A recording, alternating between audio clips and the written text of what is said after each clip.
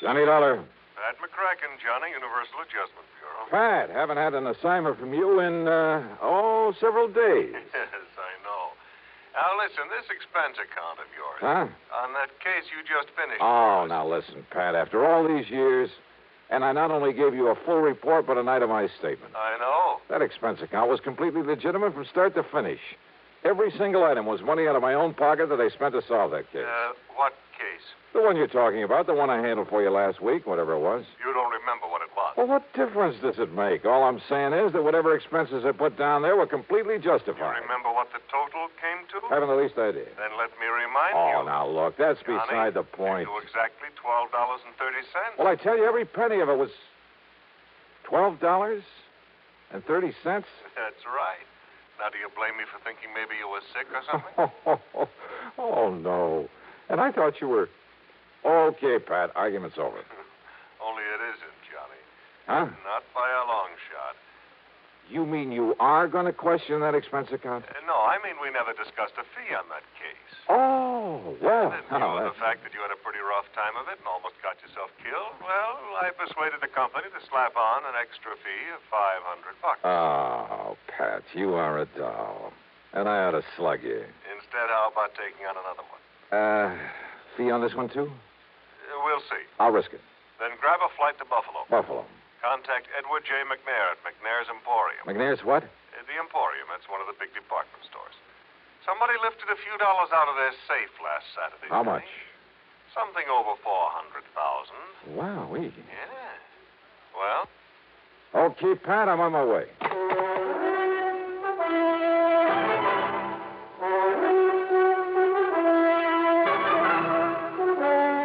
CBS Radio brings you Bob Bailey in the exciting adventures of the man with the action-packed expense account.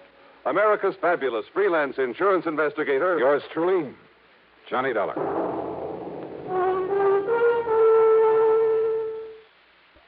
And now, Act One of yours truly, Johnny Dollar.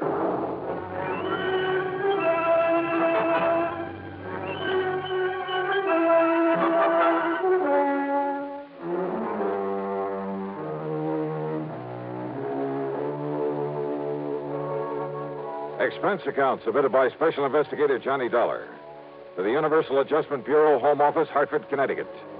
Following is an account of expenses incurred during my investigation of the Buffalo matter.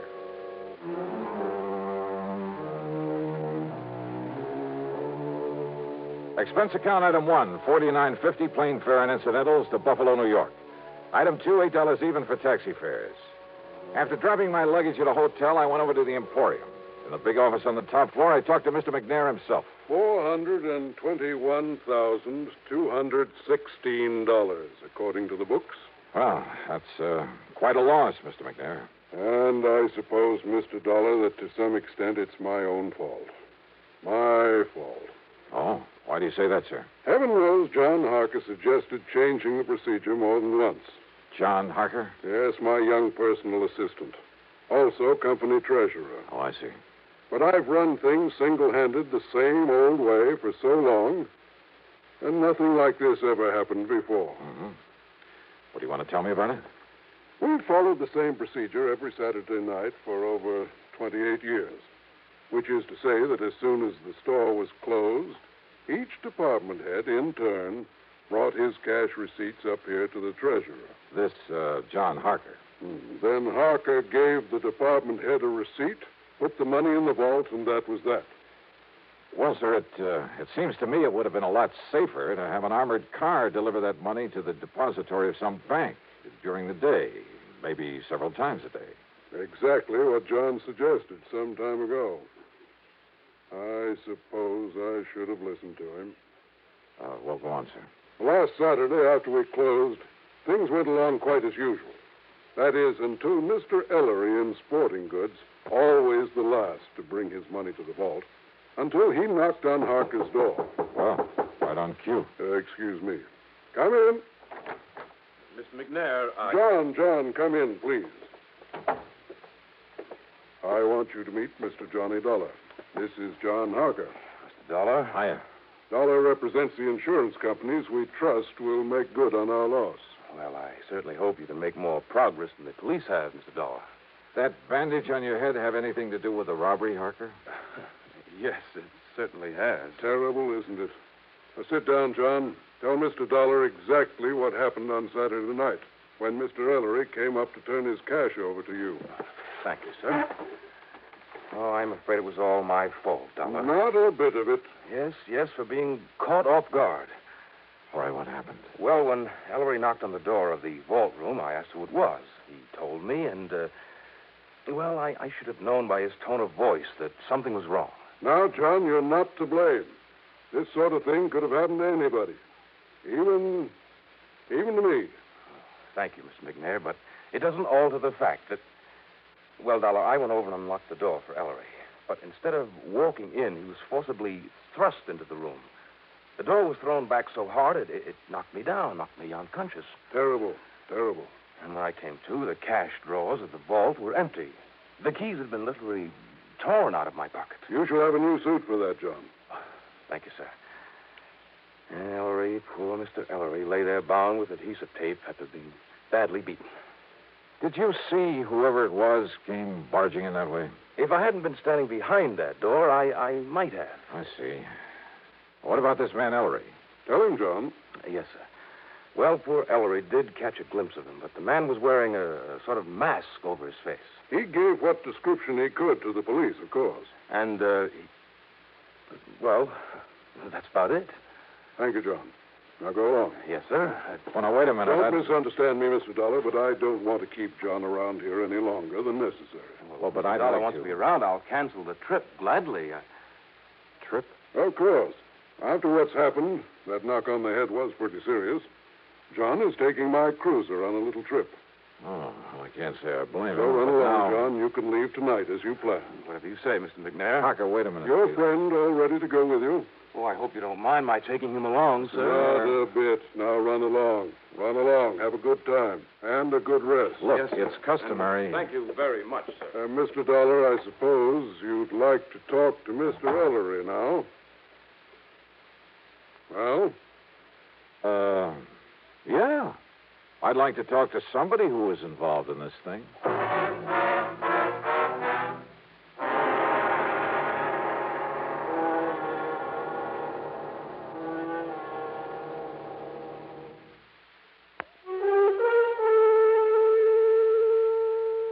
David Ellery, the other victim of the robbery, was still out to lunch, so I grabbed a bite myself. That's item 3, $1.75, and checked with the police.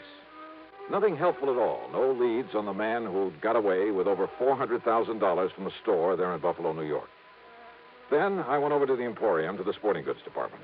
Ellery was back, and I talked with him in a little office in the corner of the stockroom. He was still suffering from the beating he'd taken. Yes, sir, Mr. Dollar. It was awful, terrible. And, yes, sir, it was just like young Mr. Harker told you it was. I understand that you gave the police a description of the man who attacked you. Well, yes, sir, best I could. Had you ever seen him before that you know of? Well, of course, I can't be absolutely sure because of that mask he was wearing, but I don't think so. Was he waiting at the door of the vault room when you got there to put the money in the safe? Well, Mr. Harker always does that, sir. Yeah, I suppose so. I just But what- go up and knock on the door and tell him who I am. Well, you see, he always keeps the door locked when he's taking the company cash that way. Yeah, sure. So I knock on the door and shout my name, and then he opens up and I give him the money. Then he gives me a receipt, and he puts the money in the vault. But you didn't answer my question. When did you first see this man in the mask? Well, only when Mr. Harker was opening the door for me. Yes. He must have sneaked up on me, and then just when Mr. Harker opened the door, he grabbed me by the shoulders, and, sir, he just throwed me into that vault room. Ah, and John Harker was struck by the door as it was banged open. Poor young fellow. It must have hurt him something terrible, knocking him out that way. Looks to me like you got the worst of it, though. Oh, I'm so sorry for John Harker. What? Nice young fellow like him, trying so hard to make his way in the company, and then to have a thing like this happen. Now, Mr. Ellery, Doing real good for himself, too. Doing real good for the Emporium. Yeah, well, now tell Lots me. of good ideas for building up the business. And Mr. McNair liked that and kept pushing him ahead. Oh, yeah, sure. So But that now- someday John could be earning himself a lot of money. Not that us old-timers ever complain. Mr. Ellery. I mean about the wage scale here at the Emporium. Wait a minute, please. Yes, sir. How long has John Harker been with the Emporium? Oh, about a year now, and he's lived up to the recommendations he come with so well. It's just no wonder Mr. McNair... Recommendations? From where? Macy's and Gimbel's in New York, and John Wanamaker in Philadelphia. Oh, from lots of big stores. A couple in Chicago, too. Oh. Yes, sir. Mr. McNair told us about it himself when he hired Mr. Harker and explained that's why he'd give him a better job than some of us old-timers have. Macy's, Gimbel's, Wanamaker. You don't believe me, you asked Mr. McNair. You know something, Mr. Ellery? What, sir? That's the one thing I believe I'd better not do. What?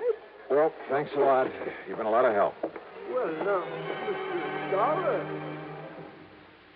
I had suddenly begun to wonder about the way Mr. McNair had gotten Harker out of his office before I could thoroughly question him. About the possibility that McNair might have engineered this robbery himself. Because it had to be somebody completely familiar with the procedures, the routines of that store, because of the timing. Somebody who knew the place would be virtually empty at that time of day. Who knew that Ellery was always the last to take his money up to the vault. I'd noticed a checkbook on Mr. McNair's desk. It made a mental note of the name of the bank. But it was now after 5 p.m., so rather than push things until I was sure, I went back to my hotel room to clean up, eat some dinner, and get a good night's sleep.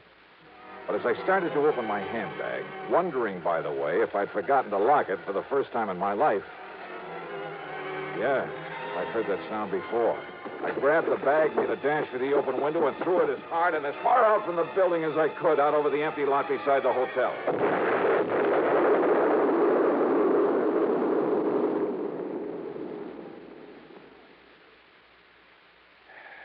Funny.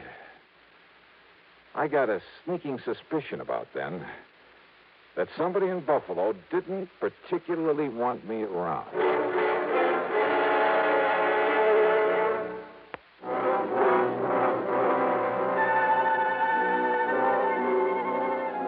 Needless to say, I had to do a bit of explaining to the police about the infernal machine in my handbag that I'd tossed out of my hotel.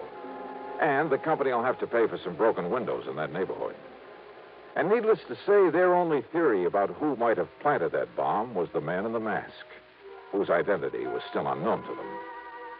But I had an idea. Besides the police, only 3 people could have known I was there. Mr. Ellery, hardly the type. Young John Harker. No, he was off on a yachting trip. And that left Mr. McNair. But like I said, rather than push things without some proof. Well, item 4 is $7 for drinks and a good dinner, and I hit the sack for some much-needed rest. But first thing in the morning, I was in the cashier's office at the bank. Yes, sir. What can I do? Johnny! Willie Barton. Now, what under the sun are you doing here? I'll have you know that I'm not only cashier of this bank, but a vice president, too. How are you, boy? Congratulations. Well, look, I got to get right to the point.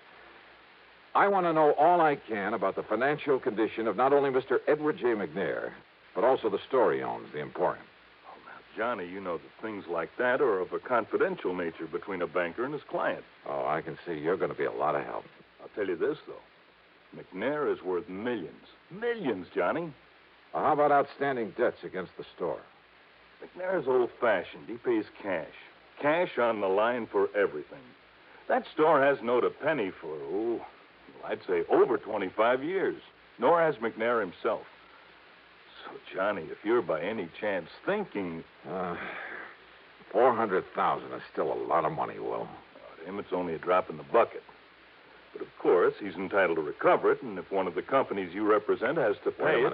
Wait a minute. Let me use your phone. Why, surely, here.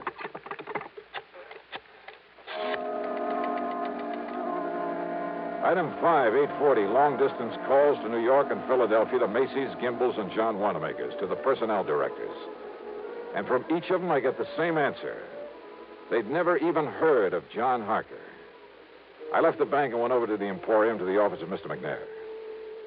I know, Mr. Dollar. I haven't the least idea where John and his friend are going in my cruiser. He simply asked if he might have it for a few days. Asked for it? I thought it was your idea that he take that trip. Well, of course I agreed that he should get away for a few days to rest, recuperate. A few days? Yes. And also get away with your $400,000. What? Played right into his hands. You know anything about this friend he's taking along?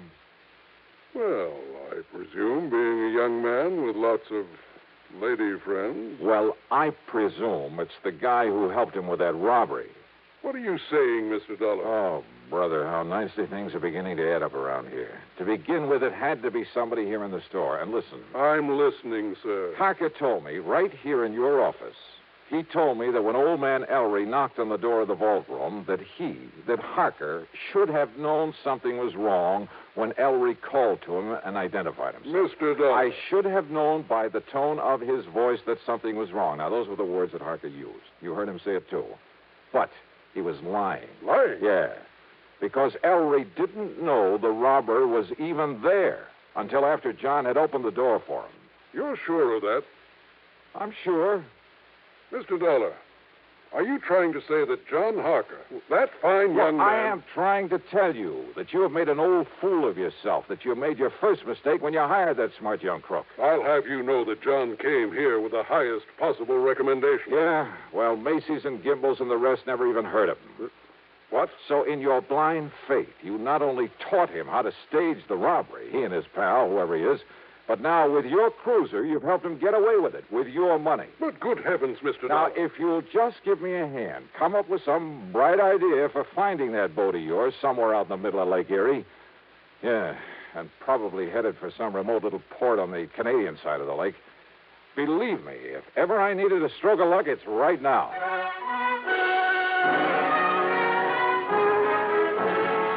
You know something? Well, Lady Luck must have been tagging along right at my heels. And don't ever underestimate the United States Coast Guard. A big sou'wester had built up over Lake Erie, so they'd contacted every small boat within 100 miles. The boys aboard McNair's yacht hadn't dared not answering the call. They would only have sent the Coast Guard out looking for them. And where were they? Dollar, they're riding out the blow in the lee of Long Point off the Canadian shore. Here it is in the chart. Or is that just where they say they are? No, radio compass checks have verified their position. Right there. But now, Mr. Dollar... Yeah, no. That puts them in Canadian waters, doesn't it? Yeah, I'm afraid so. Which means we have no jurisdiction, no authority. Of course, our friends across the border will be glad to cooperate any way they can. I'm sure of that. Yeah, but by the time we take whatever legal procedures may be necessary... No, listen. Yes, sir? Now, off the record, unofficially... Suppose I were to go out there after them myself. Oh, now, Mr. Dollar. Well, somebody has to nab them. Suppose I could find a boat and a skipper willing to weather this storm. Huh? How about that? Well, I think maybe... Now, I'm not sure, mind you, but I think I've heard of some chap around here that owns a converted subchaser. Weather out any kind of a storm. Yeah? Now, of course, you understand, I'm hardly in a position to recommend that you attempt any such thing. Expense account item 6, $585, rental of the subchaser and the skipper to go with it. And while I'd like to give you a thrilling, dramatic ending for this case, well, the trip across Lake Erie in that storm did have its moments. But from there on in, it was just a matter of running down John Harker and his pal, clapping him into chains and hauling him back to Buffalo with the money. So expense account total, including transportation home. Well, now, wait. As it turned out, there's a lot more to this thing. Yeah. I'll tell you all about it in my next report. Yours truly, Johnny Dollar.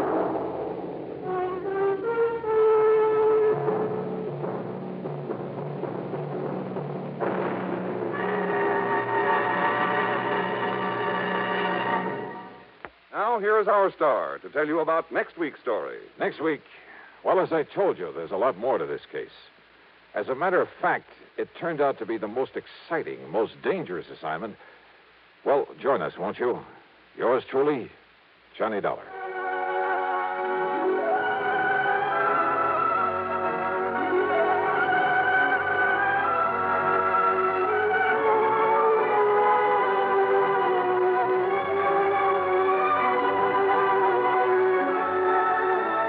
Truly, Johnny Dollar, starring Bob Bailey, originates in Hollywood and is written, produced, and directed by Jack Johnstone. Heard in our cast were Lawrence Dobkin, Bartlett Robinson, James McCallion, Dick Crenna, Junius Matthews, and Gil Stratton.